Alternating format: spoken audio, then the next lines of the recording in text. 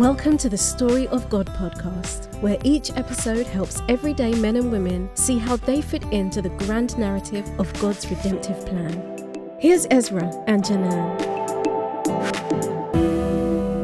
Why would God kill someone in the new covenant? That's what we're looking at today, Acts chapter 5.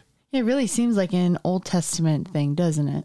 Yeah, a lot of times people will talk about there's the Old Covenant God and then the New Covenant God, as though there's two completely different gods in the way that they ruled and reigned over the earth. Well, I'm really looking forward to hearing you answer this question because I want to know now. Ananias and Sapphira, it's one of the most complex, challenging passages in the New Testament. So let's look at Acts chapter 5, verses 1 through 16.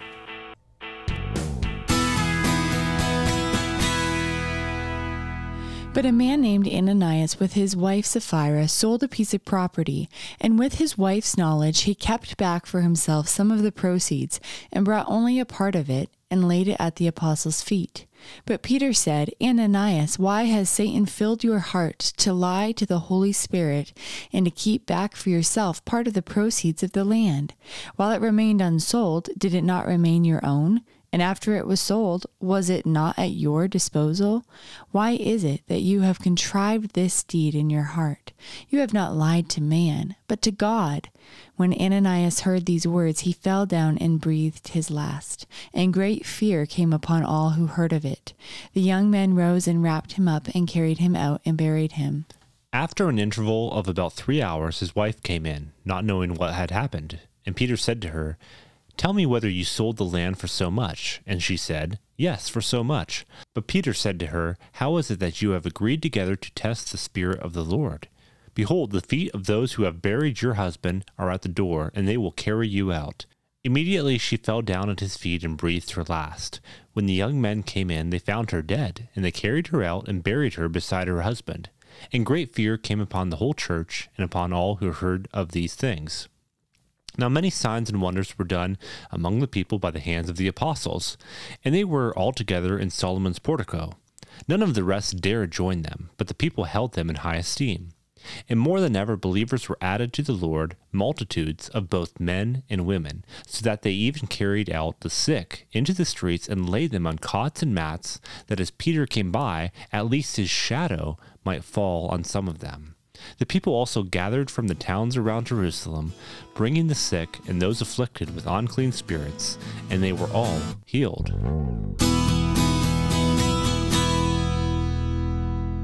So you brought up a really good question when we started chapter 5 here, and that's why would God kill someone in the New Testament, like the New Covenant God? And like my first thought when I was reading this was, we shouldn't pretend to be more generous than we are. But I mean, killing them is quite a big step. So what are your thoughts on this? I mean, you have stories, Joshua 7, Leviticus 10, 2 Chronicles 26, where you have different stories where God will strike people dead for their actions, and seemingly small actions, but they're actions of disrespect, whether it's against the temple, against God. And you have these moments, and then you think, oh, well, that was Old Covenant stuff. That was something that happened in the past, but that's not, when Uzzah reaches out his hand and he touches the ark and he's killed.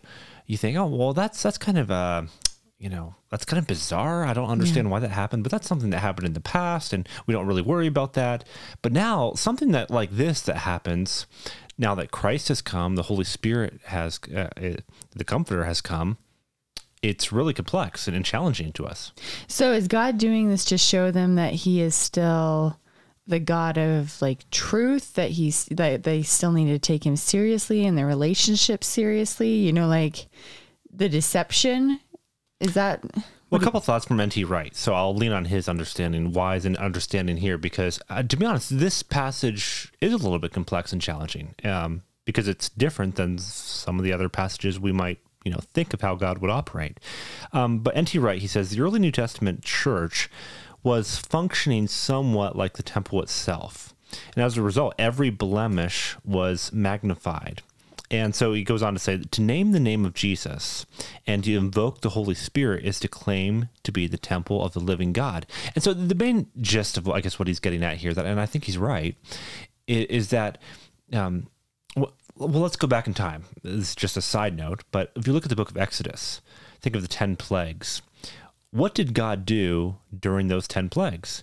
He's systematically tearing down what the Israelites understood of who the gods of Egypt were. Each of the 10 plagues was against one of the Egyptian gods. I don't have all the names of the gods at hand, but I preached in that passage. In each one. And so you have that. And then in this passage, though, and then also you have Mount Sinai, and you have the emphasis on holiness. Right, where there's different things that are set aside as holy. You do this, you don't do this. This is holy, this is unclean, so forth. And in a real sense here, this is the start of the early Christian church. And so as a result, when this couple comes in and they lie and they commit, they're saying, hey, we've committed this amount of money, and they actually haven't, then that is magnified exponentially.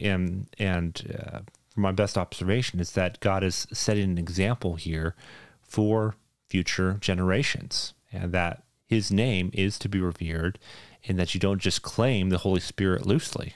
And you keep bringing it back to his name, and you keep bringing it back to the Holy Spirit. And I think it's interesting in verse 9, Peter says, have you done this to test the Spirit of the Lord? Because it doesn't strike me when I first read it about being about the name of Jesus or about the Holy Spirit. It's them just lying, and trying to look good, like, oh, we're giving all the money we got for the land, where, they were holding some back, but it's like, oh, they're just trying to look good. But why are you bringing it back to the Spirit of the Lord and the name of God? Well, the root of sin, right? We think of how many times different things that we do, we kind of dismiss it, like white lies. Well, that's just a white lie. They were covering their tracks. You almost can't do business today without a little bit of lying. I was just talking with my brother about that earlier today. And just, how in business, so often the assumption is, well, everyone lies a little bit. And actually, I even told my brother this. I said, when I work with a client and I casually make a statement, well, I don't lie. Because I have to kind of clarify that, because everyone assumes when you say you don't lie that you're lying. Yeah. Like there's I even had a book. Someone accuse me of that in high school. I said it was a basketball. I said, oh, I don't lie, and he looked at me and was like, everyone lies. Yeah, well, there's even a famous book, Everyone Lies. Yeah. Right? And but what does lying do about when we bring it back to the Spirit, the Holy Spirit, is like if I say a white lie. Well, just before this podcast, it's interesting. I was listening to, if you ever Google this, like in YouTube, the idea of stolen valor, and you see, you go online, you'll see different Navy SEALs and they'll go and they'll approach someone who is posing to be a Navy SEAL, right? And it's the whole idea of that you're stealing someone's valor, that people have given their lives for this. And in a way, this is what Ananias and Sapphira are doing, is it's stolen valor in a sense, that they are professing that they are true Christians. They are true self-sacrificial giving. They are to be models in the community, when they're actually complete fakes and phonies. And God doesn't like that. Yeah. Exactly. Yeah, and I think we see that in a couple chapters when we get to another guy that wants to do the miracles that the disciples are doing. And it's funny because I think it shows the same way, where God wants us to be who we say we are, especially if we're Christians. We shouldn't just say we have high standards about things and then, Yeah. Well, it's a great reminder for us today that we need to be careful in the way that we respond to people. Not that necessarily God's going to strike us dead, but the reality that what we say and how we portray Christ to others. I was just talking with a friend the other day, and he was talking about someone at work who worked with him. And just every single day, this guy, he would make references to his days as a pastor, right, back in the day, and how he has a great relationship with God. But on the same hand, he's talking about all these women he habitually sleeps with, a different partner each week kind of thing. And it's like those people are the worst kind, because they're leaning on the all that Christ has done. Yeah. And they're essentially spitting in the face of all that God has done for them and for others. and posing as something that they're not. And it does not represent them well. So if you're doing that today and you're listening to this, stop it. Don't knock do that. it off. Yeah. And represent Christ well around you, because it's such a serious thing. So, and in doing that, I guess we can close out with these words: put your faith into action. Thank you for listening to the Story of God podcast. For more info on this program, or to access other resources that will help you turn Sunday belief into Monday action, please visit themondaychristian.com. That's themondaychristian.com.